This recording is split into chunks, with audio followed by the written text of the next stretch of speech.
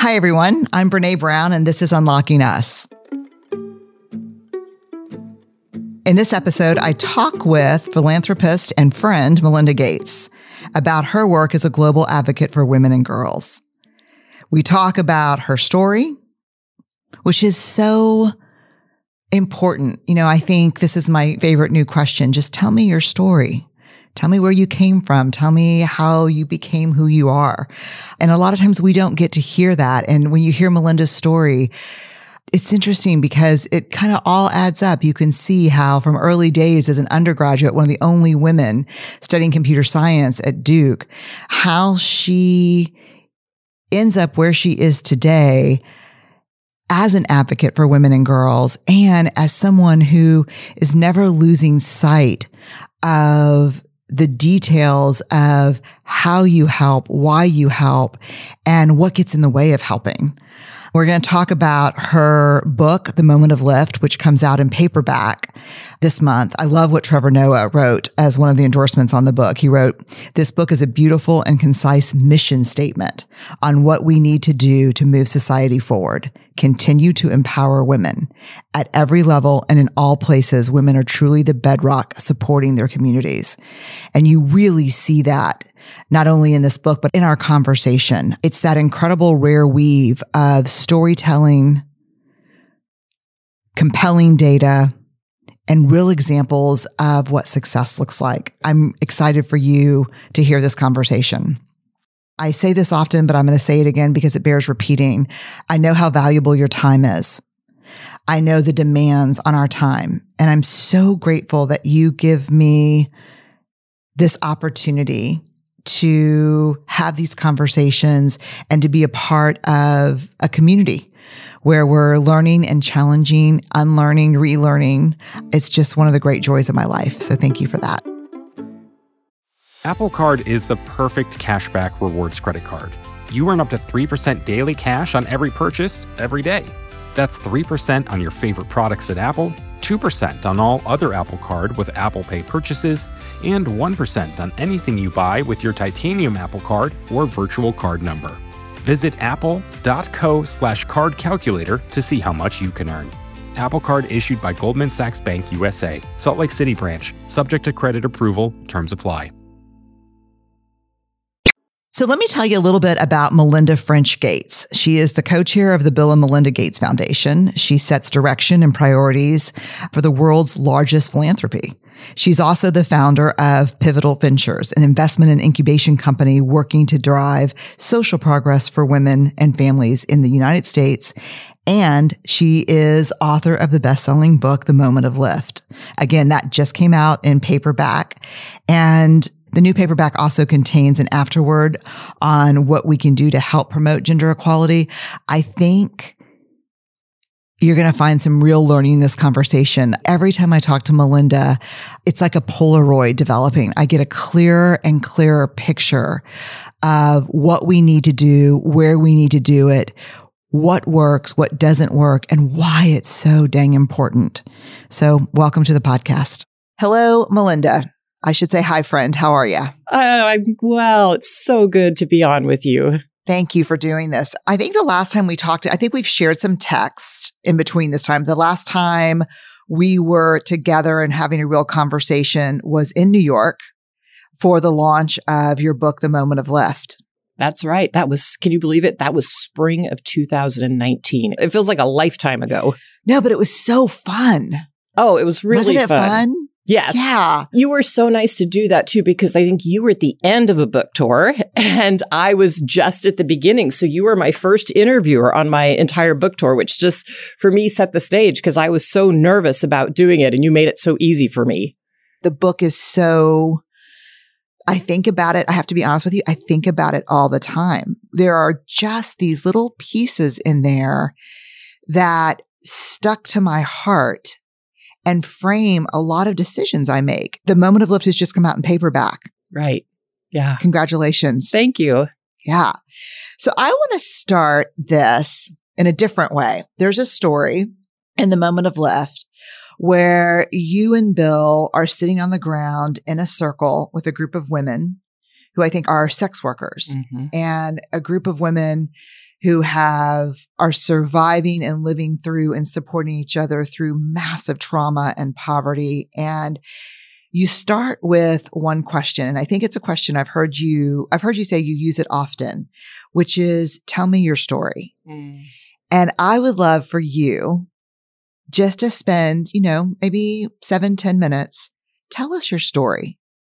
Oh, my story. Okay. Yeah. I want you to tell us your story. Okay. So, little girl who grew up in Dallas, Texas, and raised by two very loving parents who are still alive today. I'm the second of 4 children, older sister. And then my mom had trouble with having babies. In fact, lost a baby between my next brother and me. And then I have 2 younger brothers. So we grew up in the Catholic Church. I went to the local parish school, K through 8.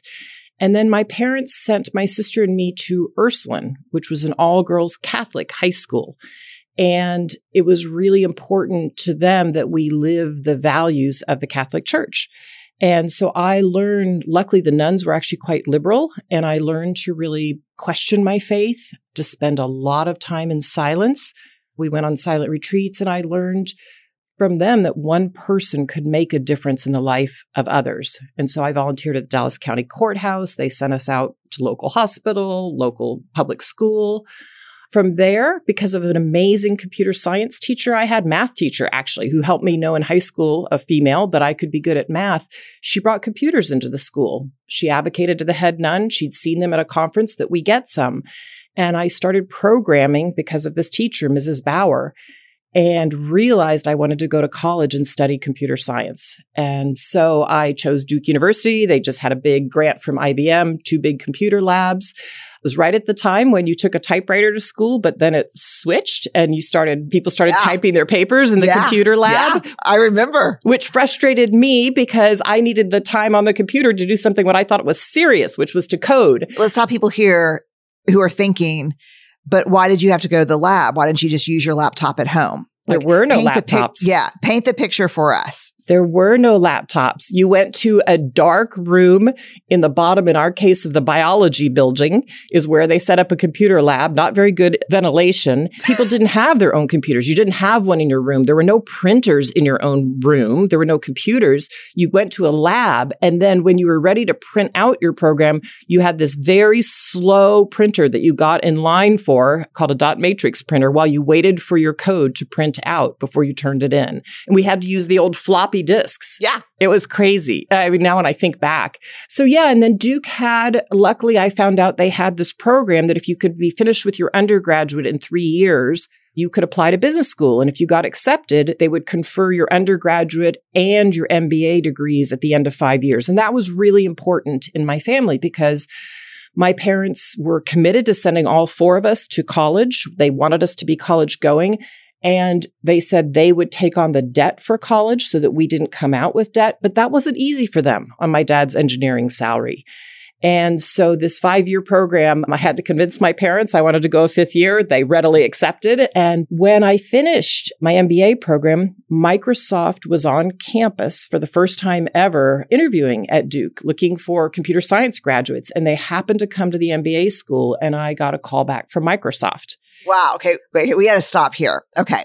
I've got some questions leading up to this move. Okay. First of all, what crazy, serendipity. You can't separate you from Microsoft really, but it was they just decided this was their first trip to Duke doing recruiting? Ever. Okay. Let me go back to high school at Ursuline. What were you like? I was both really fun-loving, but I was also quite serious academically. And the reason I was so serious academically was because I had gone back and looked in the files of the previous graduates from Ursuline. I knew it wasn't the best school in town. And in fact, I'd railed against my parents saying, why don't you send me to this other private school? But they said, no, we care about a Catholic education. And so I'd looked in the files and realized that the only students from Ursuline who got in at the time to what I thought of as the colleges, the good schools I wanted to go to, had to be valedictorian. And so I was very serious about my academics to try and be the valedictorian, which I ultimately was of the class, so that I could go to the college I wanted to go to.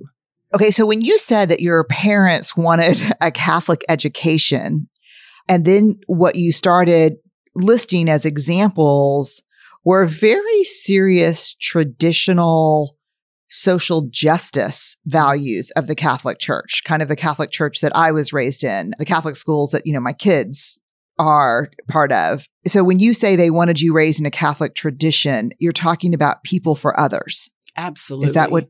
Okay. Values.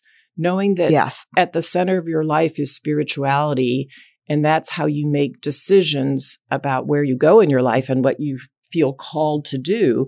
But it really is about making sure that you make a difference while you're on this earth, that you serve. And that social justice mission was incredibly important to my parents. And true or false, not only were you the valedictorian, were you or were you not Melinda Gates, the captain of the drill team? I have to admit I was. In fact, I was surprised to read in one of your books that I think you said you tried out for drill team. Yeah. Drill team in our school were not the most popular girls. Those were the cheerleaders. Oh, got it. But drill team, I ended up being the captain of the drill team. And oh my gosh, you want to talk about learning to manage. If you can manage 150 girls with their hormones and their boyfriends and make sure they all still get on the bus on a Friday night with their gloves and their hats, you can do almost anything, I've decided. Yeah, because we're going to circle back to that because that was, we're laughing about it, but that was a real leadership experience for you. It was. And we were on a budget, on a very tight budget. So I literally would go to the fabric store and buy fabric. And my sister and I would get the patterns and cut out the uniforms, our practice uniforms, and then hand them out to the girls, and they would have them sewn at home. But we were on a huge budget. And the woman at the school, the staff person who was also a teacher, had very little time to manage this. And so I had to learn to manage up. And I also then had to learn to manage down, which was the girls. And I had to open a bank account. We didn't even have a bank account for taking in the girls' money to then be able to buy practice uniforms or hats. So my mom took me to the bank and I had a whole bag of coins that had to go in that coin machine. And we opened a bank account for the organization. Yeah, I think it's an important moment because I talk to young women all the time, my daughter included, who end up in real leadership programs, end up as leaders of programs in high school or college. My daughter was the head of student council. And I remember what we talked about a lot was, how do I navigate this in the real teenage need to be liked? Mm-hmm. And I always say that doesn't go away for me, and I'm in my 50s. So that's interesting. Okay. So went through college. What were you like? Were you a student academically, obviously in college? I'm guessing yes. I was quite serious because I was in computer science, and that is a very rigorous area of study. I was out of my mind at times. I thought, oh my gosh, how am I ever going to be able to code this problem that the professor has given us? A lot of women in the program? Very few. In fact, after freshman year, you could count them on one hand in the classes. And it was at a time, actually, when computer science was on the rise for women. In fact, when I was right at the end of my college years is when we peaked. The number of women in computer science peaked at about 37% of computer science graduates. Now it's declined precipitously. But in my classes at Duke, after freshman year, there were very few women. But what I learned from that computer science program was I ended up meeting a young man who was in my class late freshman year. And we ended up, I don't know how, but we ended up realizing we were better at coding together. And so whenever I was out of my mind and he was out of his mind, the professor hands out a problem set and you don't even know where you're going to begin. We would meet up in the cafeteria and we'd brainstorm and then we'd have a piece of it. And then the next day, maybe one of us had a new idea. And so he and I coded together a lot through college. And at the same time, don't get me wrong, I had fun. I was in a sorority. Sororities weren't a huge thing at Duke, but I was in a sorority. I went out to parties on the weekends. Did you fall in love? In college, did I fall in love? Did you fall in like or love? I definitely had some likes. Absolutely in college. You bet. Okay. So then Microsoft first time comes to Duke, and any hesitancy about applying? They were based outside of Seattle, right? They were based in a little suburb outside of Seattle. I'd only been to Seattle once ever in my life. It was with my family to visit our great aunt who lived there. But I thought it was a really neat area of the country. Never thought I was going to move there though. But my business school apartment mate, who I'd known from undergraduate, she was taking a job on the West Coast in San Francisco. And I thought that was pretty neat that she was moving out west. But I had worked for IBM for 2 summers in Dallas, and I had a standing offer from them. My parents still lived in Dallas and my younger siblings. And I thought, oh, I'm going to go back to Dallas and take this job. But I interviewed at a lot of places. I just wanted to make sure. And so on my spring break of my last year of business school, I had gotten a call back from Microsoft. So I went home to Dallas and then was going to head up to Microsoft to do my interviews in Seattle because I did want to look at it. But I went to see my hiring manager, a female, actually at IBM in Dallas. And she said, okay, you've had this job offer. Are you ready to accept? And I said, no, I've interviewed a lot of places, as you knew. I turned a lot of them down, but I have this one last little company I want to interview with, and then I'll let you know. And she said, would you mind me asking what company that is? And I said, well, it's this small company called Microsoft up in Seattle. And the look on her face just changed. And she said, do you want a piece of advice? And I said, sure. She said, if you get a job offer there, you should take it. And it floored me. This is my hiring manager.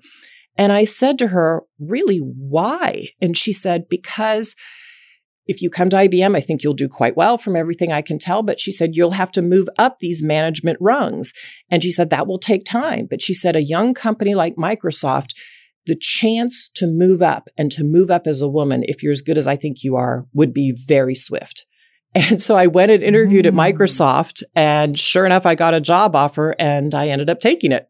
Wow. What an example of female mentorship. Absolutely. I could not believe it. I could not believe it. That's a linchpin moment for you, right? Total linchpin moment. Total linchpin. And I'd been lucky at IBM. I'd had a female manager previously when I was there for the summer. So I knew what good female management looked like. But yeah, it was shocking to have this woman say that to me. Okay. So you get the job at Microsoft. Is that like you start immediately? You pack your stuff and head west? Well, that was spring break. And that's so right. I packed my bags and headed west in June. My dad came out with me to help me find an apartment and to buy my first car. He taught me to negotiate. It was a blue Honda Prelude I was dying to have. We negotiated for my car and I was so nervous about it. And I wanted this car so badly. And he said to me, we were downtown Seattle. He kind of whispers in my ear, says, be ready to walk out the door. And I said, Dad, oh God, I hate that. Dad, I want this car. And he says, no, Melinda, we're going to get this car. And if I don't get this car for you, we will find another one somewhere else. But we have to be willing to walk away from the deal. And I'm sure the salesman will call you later in the day. And sure enough, he did. And my dad helped me buy a blue Honda Prelude. So you've got your apartment, you've got your blue Honda Prelude, and you've got your job. Mm-hmm. And tell me how it starts going. Tell me, were you scared? Nervous? Was I scared? I wasn't scared when I started. No, that I wasn't, because I had confidence by then from computer science. What surprised me was that they just threw you in and nobody was there to tell you what to do. You just started to figure it out. And 3 weeks into the job, they sent me to New York, and I had never been to New York. I'm a young girl from Texas. I'd never held a cab in my life, but they sent me to New York to help negotiate a deal. And I went across town in New York. It was a company we were buying, and the owners were Orthodox Jewish people. I'd never met Orthodox Jewish people before, but I was helping negotiate this deal. And so Microsoft was fast and furious, but I loved it. I loved the people there, the energy, the brain power. I came to realize after about 2 years, 18 months even, I didn't like, though, the brashness inside the company. It was very much a boys' culture, which again, I went to all girls Catholic school, right? And after 2 years, I really thought long and hard about leaving because you had to stand up for yourself. You had to argue your points in meeting. And I can do that. I learned how to play the game. I knew how to do that, it turns out.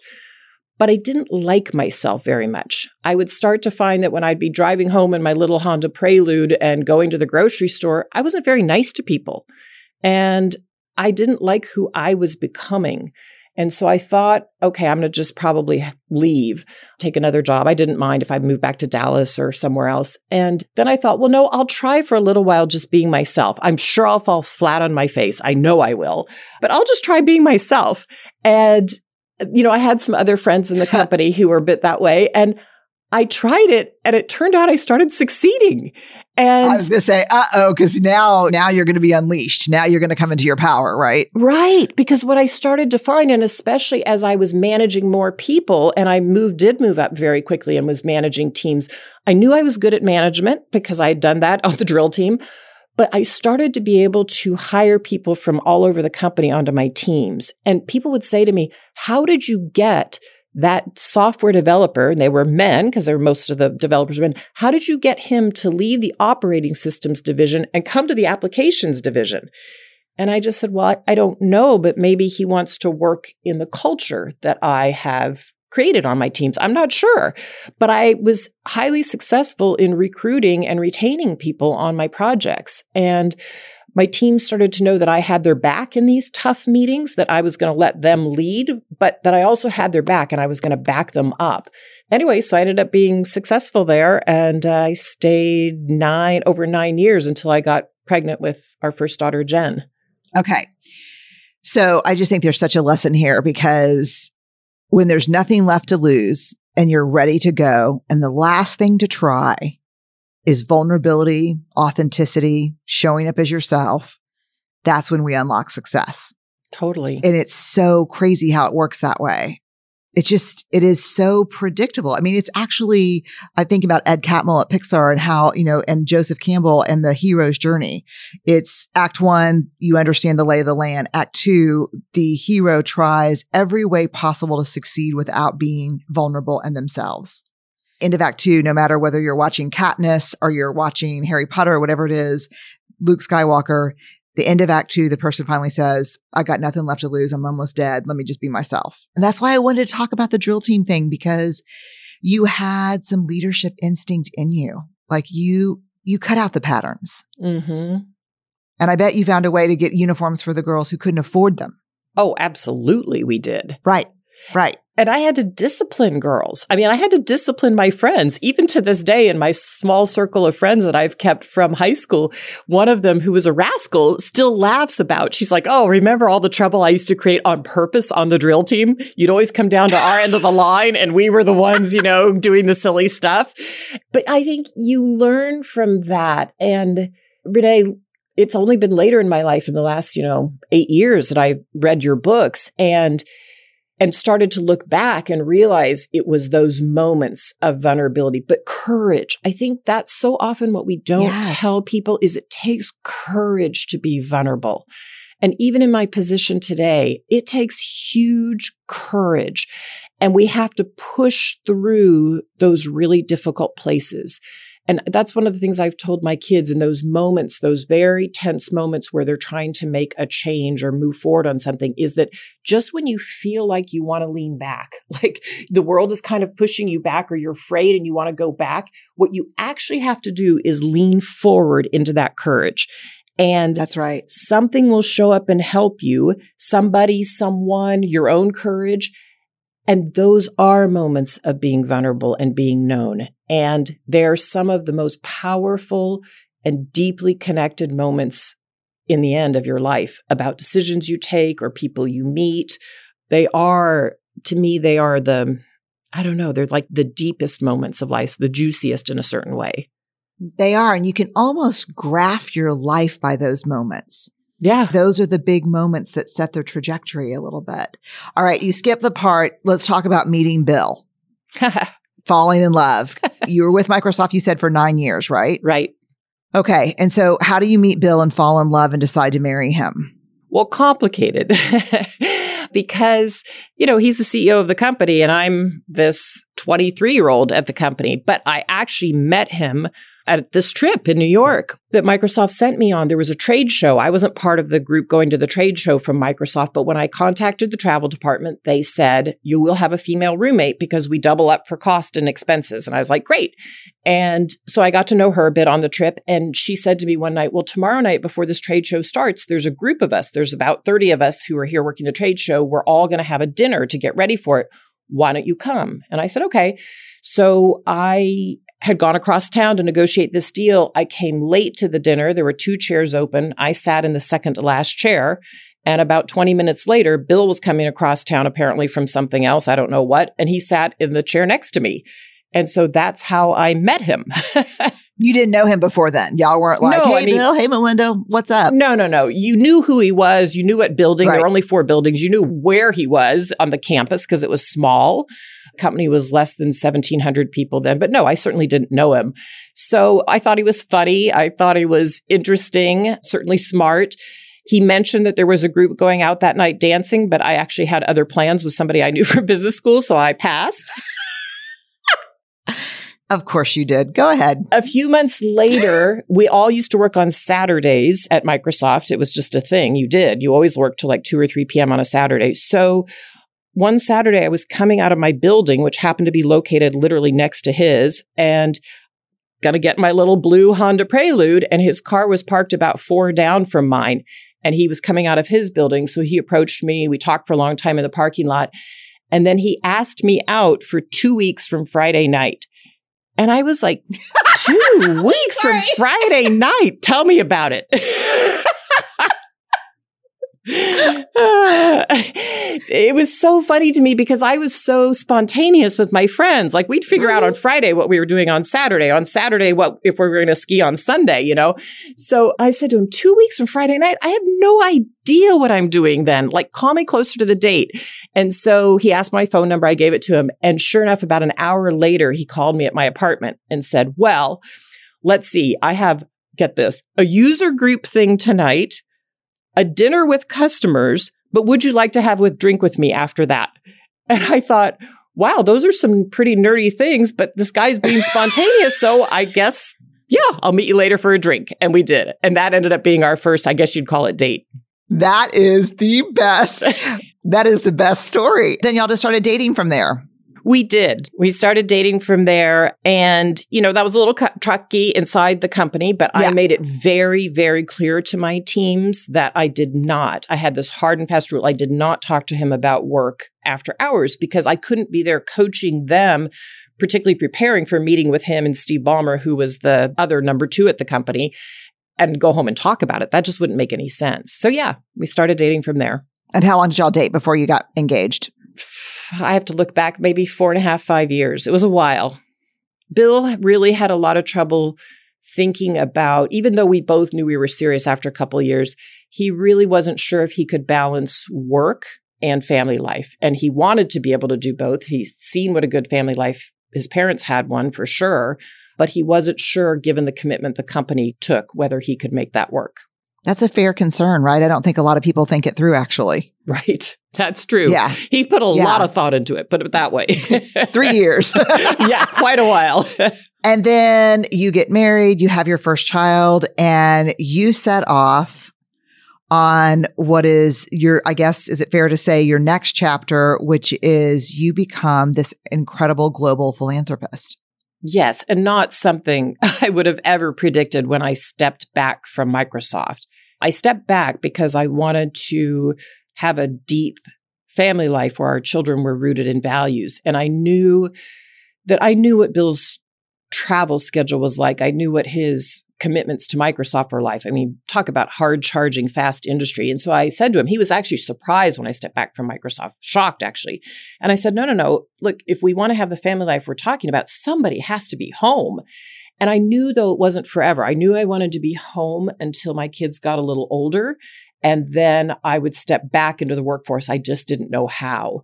Because we'd already committed during our engagement that the vast majority of resources from Microsoft would go back to society, we had already started a very small foundation. Bill's dad was helping us answer letters, et cetera, then. But I started over time to spend more time on that and to just really start on a learning journey to figure out what might we do with this foundation. And that worked incredibly well, particularly when my kids were young, because I could do it behind the scenes. I could give it as much time as I wanted, which was an incredibly fortunate situation to be in.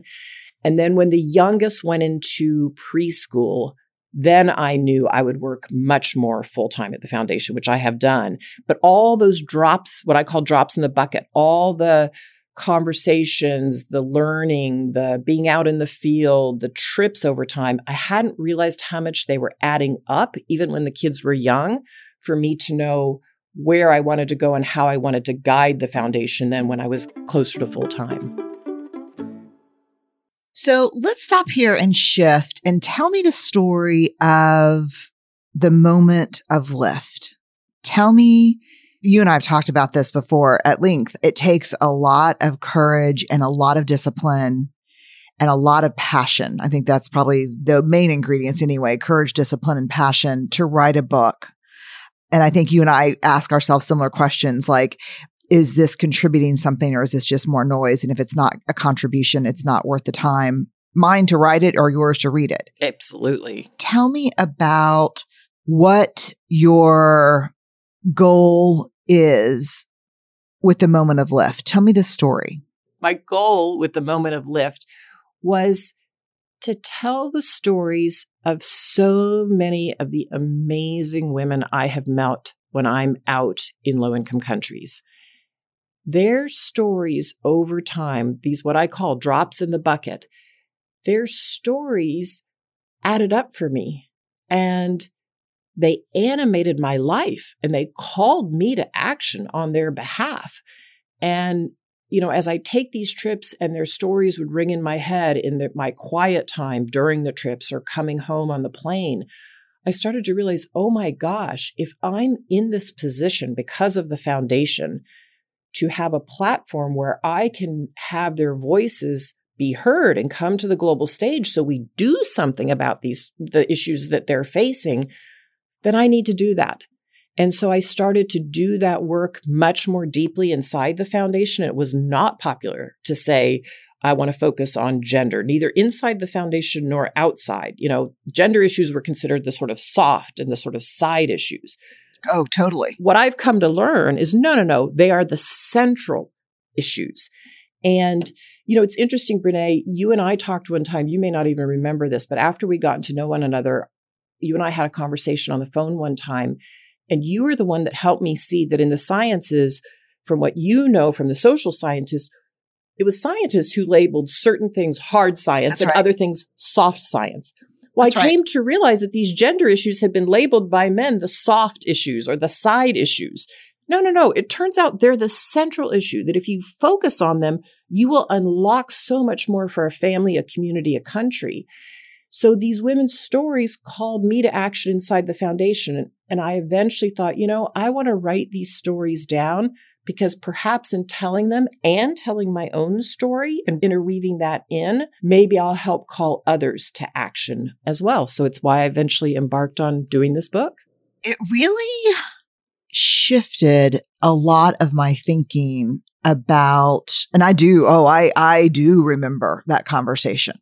I remember that because we were actually talking about qualitative versus quantitative research. We were talking about the gendering of research and science. And is it more powerful to be able to run a multivariate analysis, or is it equally as powerful to be able to listen to and collect with empathy stories from hundreds of people and find themes and patterns that help us change the world?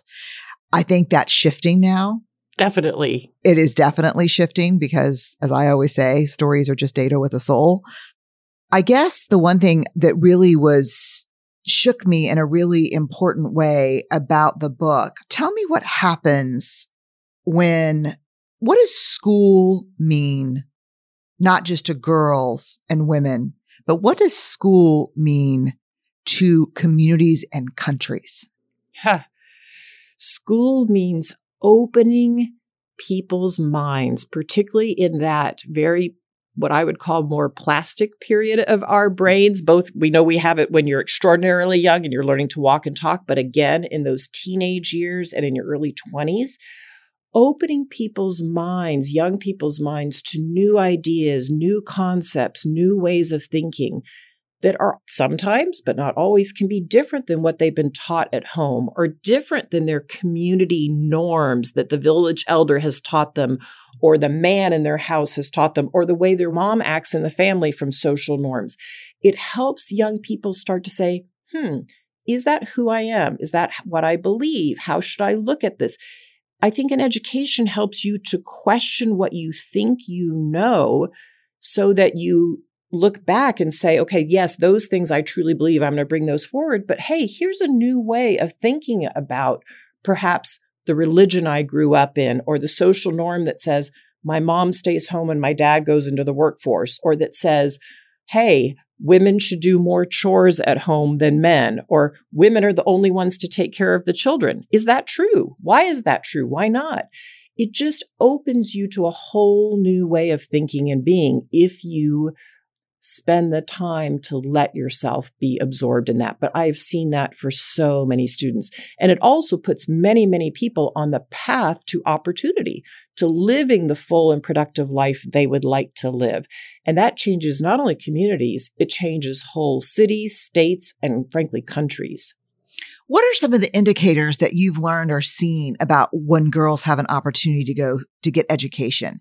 How does that change the economy of a country or a community? Oh my gosh, it changes the economy because she's then taking decisions for herself. When a woman has money in her own hands, we so often don't like to talk about this. We talk about money being power, but when a woman has money in her hands, it is it's not the only, but it's one of the key things that leads to true empowerment. Because when she's educated and when she can have economic opportunity and the funds in her own bank account or her own wallet, she is seen differently. She will tell you, I am seen differently in my home by my oldest son if I can buy him a bicycle, or my mother-in-law if I live in India and I'm controlled by her. My husband sees me differently when I can contribute. Those educational gains for women mean that they go into the labor force. And we know an economy is larger when women go into the labor force and they can take any job they want to take, or they can create new businesses that open up economic opportunity for others. And one of the reasons I've become so passionate about this, and I think it's helped me with a lot of clarity, is that you see that women see society differently from a different lens than men do. Neither lens is right or wrong, but a lot of times a woman has a full perspective because she is the one who takes care of the kids, takes care of the elderly. She often has to think about everybody else. And often if she has children, she's thinking about how do you balance family and work, as opposed to, I think so many men, particularly in the United States, I'll say, just get to be singularly focused, college education, job, come home from work. And yes, maybe I help with some things around the house, but they're very, very focused on work quite often. Whereas you see women and people of color come with a different lens to situations. And I think that is vitally important. But only if a woman has her full voice and decision-making power can she really, truly open things up for herself and her family and her country. There was something, you can see my very tattered, very worn, very highlighted book. This is the one that I also brought to New York to work from. One of the things, as a social worker and organizer from way back, there's a couple of ways of helping. And I think you and I, this is a conversation I think we've also had somewhere in the past, where my dissertation was on acompañar, the Spanish verb to walk with, which is a deep Catholic tradition of not getting behind and pushing those we're helping, not getting in front of them and pulling, but walking with, to walk with, right? And it comes out of a lot of trauma and poverty and violence in Central America. And that was my entire dissertation. And I felt the same flames around that idea when I read in your book, their cup is not empty. Tell me about this approach. It's very much to me an acompañar approach. Like, tell me about the approach of their cup is not empty when we're helping. I think so often you can go into a community and you can think, okay, we have these Western ideas. For instance, let's say you're going to a country in Africa, you're going to a rural place, maybe in Tanzania. You can say, okay, I have all these great ideas coming from the West that I could take into this community. And if they would only take this up, or they would only change in this way, wow, they would have so much more. And I think we sometimes see others as having less. And the truth is, when you go into these communities and you really get to know these moms and dads and their rich family life and their rich tradition, they do many things for incredibly good reasons because they've seen things that we haven't seen. They've experienced different things. And what we have to look at is, how do they view their community, their world, their family? And what assets do they have? Because they have so many rich assets. And how do we help them build on those or take up perhaps new ideas if they want to? And so one of the best examples I think I've learned was going in to see, I've seen this in many communities, but I went in with Molly Melching. She founded an organization called Tostan, originally in Senegal. What she learned was you had to meet people where they were. You had to spend many, years really getting to know them and building trust, and then starting to bring educational ideas in, but see what they were interested in. She might think she was going to come in and talk to them about something like contraceptives, but they were interested in clean water because they said, look, we don't have clean water and we know that will keep our family healthier or our kids. So you have to start where they are. And then it's like education. You bring in new ideas and they have to decide as a community, do I want to take up those ideas or not? And it's interesting when you say that was your thesis. I've so often thought when doing this work, we're walking alongside one another. We're not walking in front. We're not walking behind. We're walking next to each other. I almost put in the title of my book something about walking. The title I wanted, it turns out there's a spiritual teacher who's going to use it himself for a future book. But it is really about walking with one another. It's accompanying me. It's accompanying one another on this journey in life. Yeah. And it was really funny because when I was doing my dissertation, I was doing it on what are the differences between macro helping community organizing, activism, and micro. Some social workers are activists and organizers. Some social workers are therapists. And what does helping have in common? And what it has in common is the best versions of it are accompaniment, are to walk with. Not to lead, not to push from behind, but to bear witness and walk with. Yeah, it made me think, when I was reading that in The Moment of Lift, their cup is not empty. Stop showing up like they've got an empty cup and you're going to fill it with your ideas and your education. Their cup is already full. And acknowledge that was a huge thing. Tell me, it was funny because I did this, I interviewed President Obama and he said one of his favorite community organizing questions that he used all the time as an organizer, pre-political career was, tell me about the world we live in right now and describe the world you'd love to see. So tell me the world we live in right now, Melinda, for women and girls globally, and tell me about the world you'd like to see. I think for women and girls today, certainly this is a better time to be alive than 30 years ago. Absolutely. Almost in no matter what country, unless it's a war-torn, currently conflict country. So we have made progress for women and girls as a world, but we haven't made nearly enough. So the world today that I think so many women and girls live in is they have maybe some empowerment, depends on which country you live in, some empowerment in their life, but there are still barriers that hold women back. And my dream for the future is that women have their full voices, their full decision-making authority, and that they have a seat at every single table where decisions are taken. And so whether that's in political office, at the state level, or the highest levels, in our country, that would be on Capitol Hill, or in the UK, that would be in Parliament, whether that's at a corporate board. We know corporate boards, we know companies do better when there's diversity at the table and then not just one woman, but several women, people of color, that women are there making policy, making changes. What I know about women is they help not just lift themselves up, but everybody else. They lift up their families, their sons, their daughters. And so I dream of a world where women have true equality in every country around the world.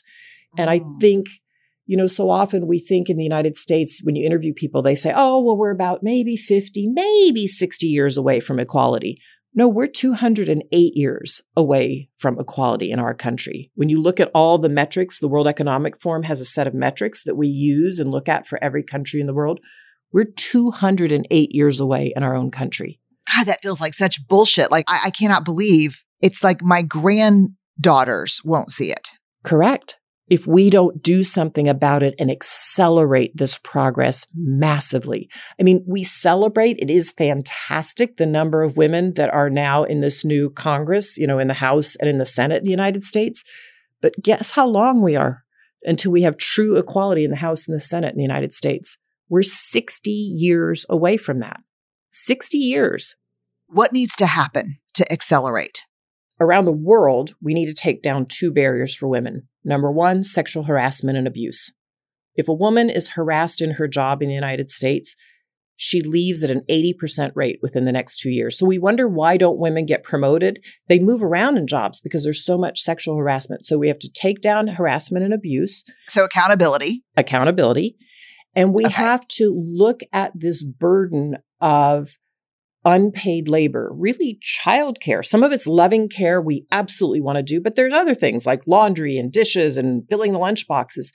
We have to look at that unpaid labor and make sure we have good policies to help women, paid family medical leave. We have to have the real conversations in our home about who's doing what. So we got to take down those 2 barriers, the accountability around abuse and sexual harassment. We need to look at this burden of child care and rearing and elder care. And then in the US, we have to accelerate women in some key industries, finance, tech, because it's pervasive in society, public policy, politics. We have to accelerate women in politics because that's where our policies come from. And then lastly, also media, because that's who tells our stories. If we accelerate pathways, and there are many ways to do this, of women into those key industries, you will absolutely change society. You know what? That sounds like common sense to me. I got to tell you, honestly, that just sounds like the truth to me. Like that just sounds, the media are the storytellers, the political people make the policy, tech is running the world, and some would say into the ground in some areas, and finance, which is money is power. Money you and decide influence. What businesses get funded, who gets to go in this direction. So those 4 industries are vital. And it sounds like we need to hold some men accountable. Again, as a social worker, I think often about pulling people out of the river versus going to the head of the river and understanding what's happening. So what's interesting is I think when there are more women accelerated in power, in finance, in politics, in tech, in media, I do think the stories and the narratives change. And I do think there will be less incidences of sexual harassment and sexual assault. But until then, in that process, they have to be held accountable. And accountability is important for all of us. It's not just for men. You know, I just remember having long conversations with Ellen when she set off to college. One of the first things she did was she did a big project on Title IX and sexual assault and sexual harassment. And she did it with a very racially and gender diverse group of students. And this group was asked to present it to Admiral McRaven, who was still the head of the University of Texas. And she called me one day almost in tears and said, "Mom." And I said, "Yeah." And she goes, "None of it matters." And I said, "It all matters. Tell me why it doesn't matter." And she said, "I can't find the mechanisms of accountability." You always say, if the shaming and the name calling and the public outing of people is not enough, that we actually need accountability. I can't find it anywhere. Not in the paperwork, not in evidence, and so this culture that we're in right now, Melinda, is we're quick to shame, we're quick to belittle, we're quick to name call, we're quick to cancel. But let's talk about the hard work of accountability. Like accountability is not easy. Not at all. You're going to have me like on a rampage now. But when you say media, finance, politics, and tech, it's almost like in order for this to work, they almost have to advance together, because power with the wrong story, the distribution of information through tech, and then policies that protect and hold accountable, those have to move forward. And man, there are a lot of people who will not benefit by women in power and others being held accountable, including women. We have to hold everybody accountable. And I'm not saying that accountability is just for men by any means. We all need to be held accountable. We all need to hold ourselves accountable.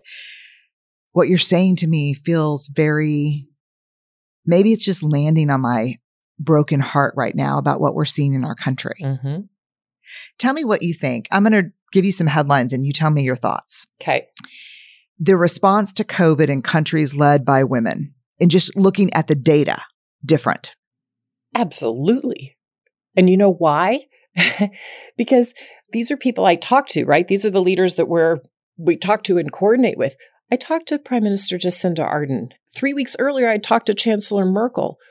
In both of these cases, at the time, Prime Minister Jacinda Ardern, New Zealand had just stopped their outbreak. This was months ago.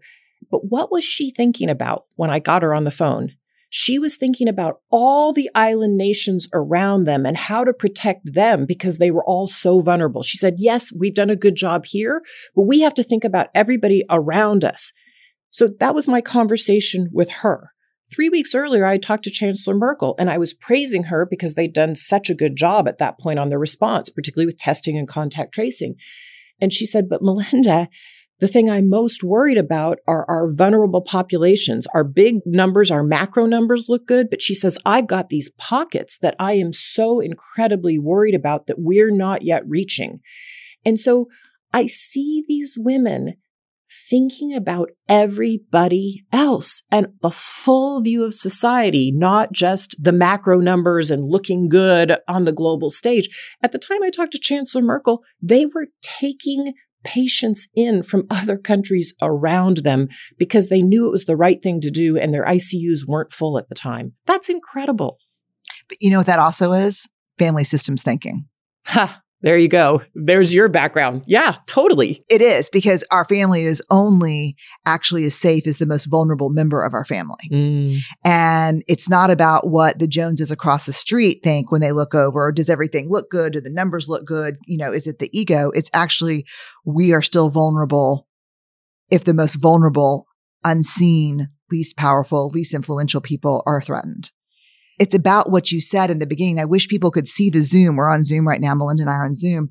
And when you were talking about there's not a right or wrong way of seeing things, but you made these hand gestures that almost reminded me of the yin yang symbol. You're like, you know, women kind of come at the world this way while men see the world this way. And I think that holistic systemic thinking, I'm telling you, as someone who takes care of kids and parents right now in my life, systems thinking is not an option for me. No. Not at all. Because you know inside your family that I always think of us as a family as a beautiful mobile, you know, hanging from this thin thread above. And if one person is out of kilter on that mobile, the rest of us are out of kilter, right? And that's the same that's true for the world. When Bill and I call on these global leaders right now, and so many of them are very nationalistic thinking, I've got to have vaccine for my own country. But it's so interesting when I talk to Ursula von der Leyen, who's the head of the European Commission right now, she immediately was thinking, she has 7 children, okay? She and her husband have raised 7 children. And she was immediately thinking not just about the European nations, but she was already thinking about countries in Africa because she knew, and this is the whole conversation we have with global leaders, is if we don't take care of everybody with COVID, this disease is going to bounce around the world for years, and we are going to see so much more death. And guess what? We also won't have a swift recovery, even in our own country, because we are all connected. You know, our travel industry won't go back to normal. Our manufacturing industry, our supply chains are messed up. We have to think of the global family. We are a global community living on one planet. And we so often like to cover our eyes and not think about that. And yet women do. Yeah, it is the mobile. I mean, I wish I could think of the artist, and his stuff is at the Menil in Houston. I wish I could think of the artist that does these incredible. Yes. I love his pieces. Yes. And you're like, man, how do you pull off that balance? But that's what my life feels like every morning when I wake up. I have to think systemically. I'm very lucky in many ways, but you know, my husband is also, I think because he's a pediatrician, he's also very much a systemic thinker. He'll tell me often when he's dealing with a sick child, I'll say, well, isn't this the best way to, of course, you know, in my secret medical degree that I acquired when no one was looking, I'll be like, wouldn't this be the best way? And he said, it may be the fastest, but it is not viable for their family system. It's not viable. So it doesn't matter. This is what the parents with these stressors doing this work right now with this amount of stuff going on in their lives. This is the best course of action because he sees the family as a system. And so it's also interesting because Ellen stayed with us for a long time during COVID. And she said, give me your 3 non-negotiables for success. What do you attribute your success to? And I said, my sobriety, 25 years, and not just because I'm sober, but because I work a program of rigorous curiosity and reflection in my life. And I said, I also married someone who wanted everything from me that I wanted for me. Beautiful. Before I got pregnant with you, we made a decision intentionally for shared work and shared care. Wow. We just said, this is the way we're going to do it. And it's going to be really hard and we're going to hate each other sometimes, but this is the way we're going to try to do it. And I do what I love, I think is the third thing. But I do believe this whole systemic mobile that you've described, I'll never get that picture out of my head, Melinda. Like it is immobile. And it's just like, God. And it's hard because I think women are accountable for a lot of balance. I think so too. And Brené, the more years I've lived, the more I appreciate what you're describing in your husband, Steve. And I see it. And I see it at the global level. I see it inside the foundation, what I call enlightened men who are willing to relook with rigor, as you said, and be curious about how do I want my home life to look? How am I supporting women in my organization? Am I really walking the talk? Am I willing to be transparent and set a goal? There are enlightened male leaders who say, I do care about everybody in my society. And it's the working together, I think, of women who are trying to push the world forward, women and girls, and enlightened men and boys. That's right. You talk so eloquently in your book about how do we make the world more safe for men so they don't feel like they have to be this tough person acting a certain way in the world, but that they can really start to think in this way and feel their feelings and name them. I think we've so often sent men out in the world saying there's kind of one way of being, and that's just not working anymore. And the worst thing is, man, as someone who's interviewed thousands of men, it's not working for them either. No. They're lonely. They're cut off. I remember because we were in this little rent house in Bel Air, Texas, and I was getting my PhD and he was in residency and Ellen was going to come any week. I was so pregnant. And I remember Steve saying, I don't want to miss things either. This is not just about your empowerment. This is, I don't want to miss the moments. He was doing a chief residency that year. And he said, you already see it. And he said, but there's a cost. He said, it's not popular. We offer paternity leave. No one takes it. And he said, I'm going to do it. But it has been hard and it has been pushing against the norms. And I'll tell you, Melinda, one of the things, I would love your comment on this. There's been a big backslide around understanding the price of patriarchal values on both men and women over the last 4 years with this administration. I just saw, I guess, maybe 2 weeks ago from a senator who was laughing about masks. And his comment was, he was showing another senator in a mask that said, would you like a purse with that mask? A shaming attack on masculinity. There's been a real backslide. What are you thinking or feeling about that? Well, it's been heartbreaking and devastating to see that and to see that, we have had a leader in our country where bullying is acceptable. The thing that I told my children, one of the first things you say to your kids about playgrounds when they go off to school is do not ever bully anybody else and stay away from the bullies. And if you see one, stand up for the other kids or go report it.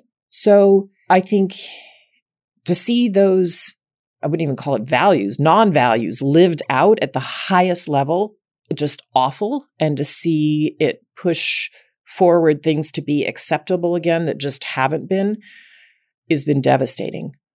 On the other hand, I will say this, Brené, as we look at a new administration coming in, thank God, next week. And, we still have to get through these days. And of course, I watched with my son, who's studying political science and international relations, for 5 hours the day the Capitol was attacked. It's heartbreaking to see that happen or people lose their lives. But our democracy held. In so many countries I go in the world, the democracy doesn't hold through that. And so our democracy held. And what I am so encouraged to see by this new administration coming in is they are picking not only smart people for their areas, they're picking people with values. And they're also thinking about long-term, okay, this person is young in their career. How do I give them experience that they can move to a leadership level long term?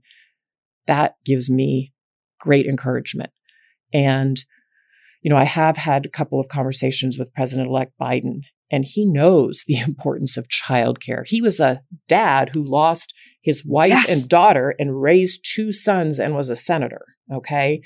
So he talks about it being the infrastructure of society, childcare and elder care. And to your point about what Steve said about wanting to not miss the moments with our family, we have to make that okay for men. When I go to the Nordic countries, which I do often or used to before the pandemic for my work too, they've had great paid family, not maternity, paid family medical leave policies for 30 years. When you talk to dads there and you say, okay, did you take your paid family medical leave? They're like, of course I did. I didn't want to miss my young daughter growing up. I didn't want to miss my son's first tooth coming out. And we know from good research that if a dad participates early, he participates more in the child rearing their entire life. And so we have to make it the norm, and we have to encourage men and make it okay for them to take it, just like we have to make it okay for women. And I think we will get there. I'll be surprised under this administration if we don't. We need a robust paid family medical leave policy in this country because it will take down that second barrier you and I talked about. After the sexual abuse and harassment, the other barrier that has to come down is this unpaid work, this child rearing and elder care rearing that typically falls to women in our country. It's really funny when, I guess, I don't know, maybe it was 20 years ago, I was in Stockholm. And I was walking down one of the shopping streets, of course, is where you would find me. And there was a store that was like their version of Brooks Brothers, just really like pinstripe suits. And a couple of the suits you could buy in the window with like a matching baby Bjorn that was made out of the same like gray pinstripe. So there you've got the business suit for the guy and the matching baby carrier. Amazing. I still have that picture somewhere. I'm going to make a copy of it and send it to you with a little note that says, here's hoping, Melinda. Perfect. Yeah. Okay. A couple more headlines I want to run by you. One of the things I took away from the moment of lift is how the best intentions of lifting and amplifying other people mean very little if you don't think about distribution. True or false? True. What the hell is going on with the vaccine distribution? Well, our CDC, the Centers for Disease Control, that was set up when it was originally founded, it was to advise health commissioners in every single state about health issues. And precisely vaccine distribution is one of those things. So when you have an administration that sidelines the CDC, what happens is you don't do the coordinated planning. And we know from many years of doing vaccine work, it takes careful and coordinated planning to then distribute a vaccine. So here we've got this fabulous science that has happened and is ready to go. And we have over 20 million doses out in the United States, and only about 6 million people have it in their arms. That's because of the lack of planning. And we need a federally coordinated plan. Yes. But what I will say, Brené, is I think this is going to get better in the next 45 to 60 days. It's a shame more people don't already have their vaccine.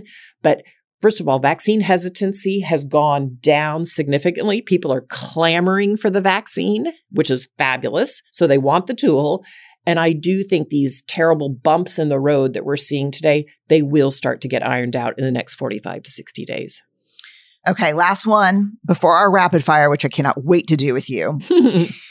Just read yesterday, women accounted for all of the job losses in the U.S. in December, 100% of the 140,000 jobs shed by the U.S. economy in December. Disproportionately Black women, Indigenous women, women of color, in fact, with some white women sliding into those jobs.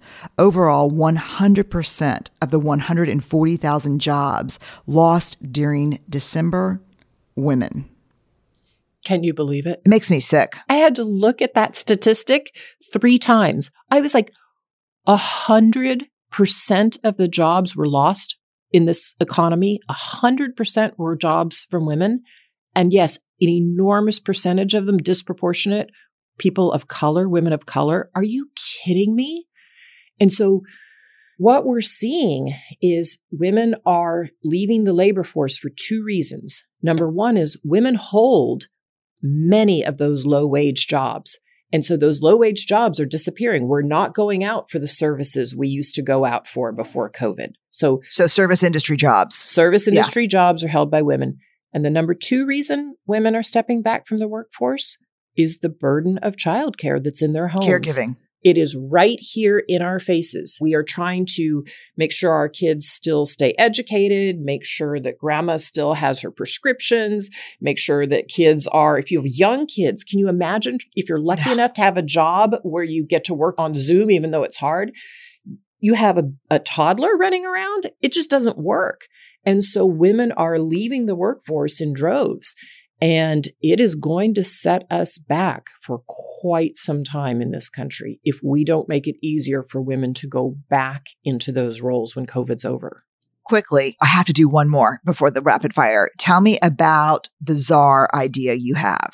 Well, I wrote an op-ed Yes. about having a caregiving czar because I want to make sure that whatever we do to rebuild this caregiving infrastructure in the United States, it has to be coordinated across the agencies because it's not just paid family medical leave or paid sick days during the epidemic. It's also making sure that we look at the elder care. We have 800,000 elderly people on Medicare who can't find a housing situation right now. 800,000. We have a childcare industry that is collapsing, and it needs $50 billion to be propped up and to become more robust. Because if I'm a woman who gets on a bus to take that essential job, or I'm a healthcare worker and I don't have someone at home or in my community that can help me care for my child, I need to be able to put them into childcare. Those jobs, those industries, that's collapsed during COVID. And so we've got to coordinate and rebuild across the agencies to get this infrastructure laid down if we're going to have a more swift recovery. You know, I keep thinking about this quote. Maybe you'll know who said it. It was a quote that I remember Dr. David Austin at UT sharing with me my first year in social work school, when I think it was my undergraduate degree. He said, the character of a nation is judged by its ability to take care of its most vulnerable people. And we need a caregiving czar because I can do it barely, like by the skin of my teeth, by myself, because I have a lot of resources and I have sisters and I have a husband who, you know, is a physician and can help. But just the physical, emotional, and mental toll that takes on the women I know right now during this pandemic. I mean, I'm working with a lot of leaders right now in organizations, and I don't think I'm on a call where people are just not sobbing as toddlers crawl up their backs and really difficult. I mean, it's been a very difficult season for our marriage and we have a lot of tools. I love this idea of a caregiving czar. I love this idea of a coordinated effort. This is all of us, and it's got to have a federal response that's coordinated and meaningful. Absolutely. We care. Why have we forgotten as a nation that we care about our families?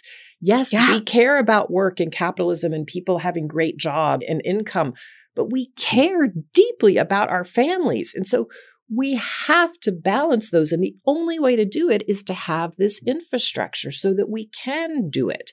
And yes, women will tell you they are exhausted.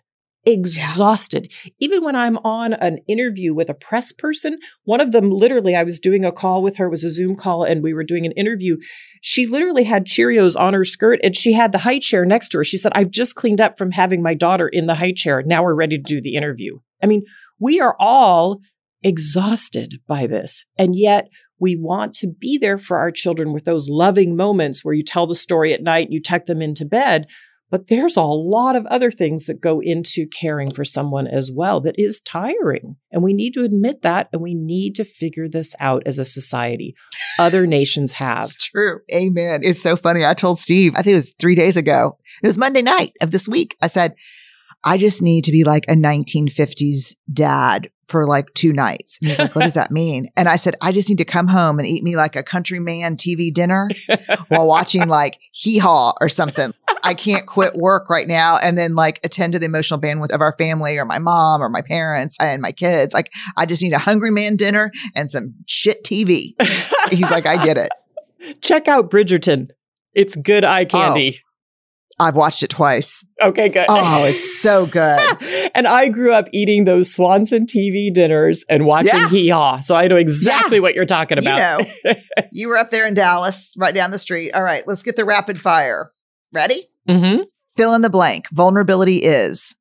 Courage. You are called to be very brave, but your fear is real. I mean, you can feel it in your throat. What's the very first thing you do? Call a friend.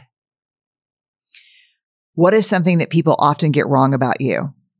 That I am who I am, which is just another human being. Yeah. And I would add to you're funny. Thank you. You're really funny, and you can be kind of a smartass sometimes. People miss that, I think. What's the last TV show you binged and loved? Bridgerton. Favorite movie? Sound of Music. A concert that you'll never forget? Eagles, Hotel California, because it was my first one. And my dad drove my sister and me there in our red station wagon. We are so the same. Favorite meal? You could eat anything. Mexican food of any type. In Texas, right? Of course. And it's Tex-Mex, not like authentic. Yes. Tex-Mex, like a good taco. Yum. What's on your nightstand? President Obama's book, A Promised Land. Mm-hmm. What else?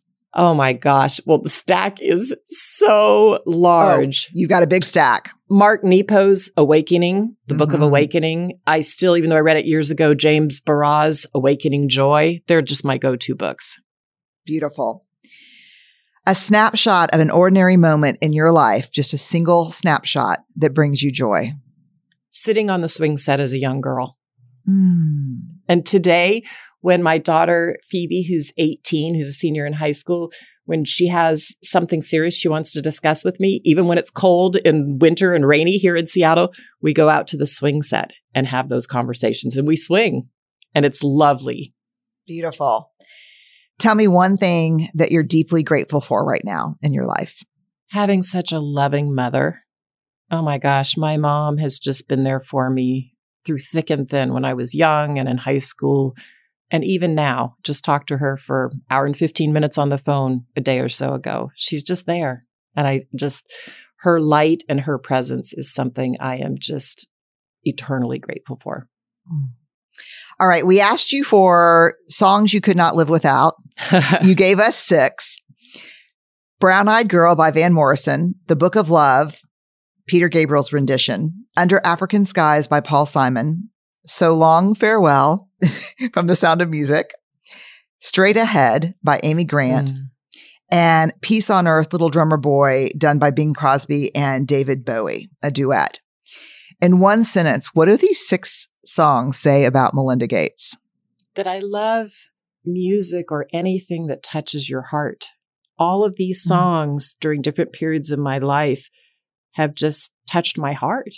And whether it's, top down on the car, driving around when you're a young girl, or whether it's sitting in my bedroom in high school listening to Straight Ahead, or whether it's when I'm with my extended family and we sing, when we're saying goodbye to each other, the group will show up and sing So Long Farewell. They're just all moments of things that touch your heart. And whenever it's time to do Christmas music again in the house, the first song I put on is that Peace on Earth, Little Drummer Boy. I love even the dialogue between David Bowie and Bing Crosby, and then the richness with which they sing those beautiful songs. Thank you so much. It was such a joy to talk to you. Thank you. Thanks for this conversation, Brené. I always look forward to any of our conversations, so this was a huge treat. Thank you.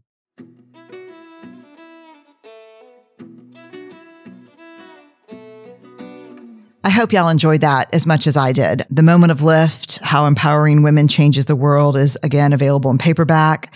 It's a great book read for book clubs. It's also, I sent it to my daughter who's 21.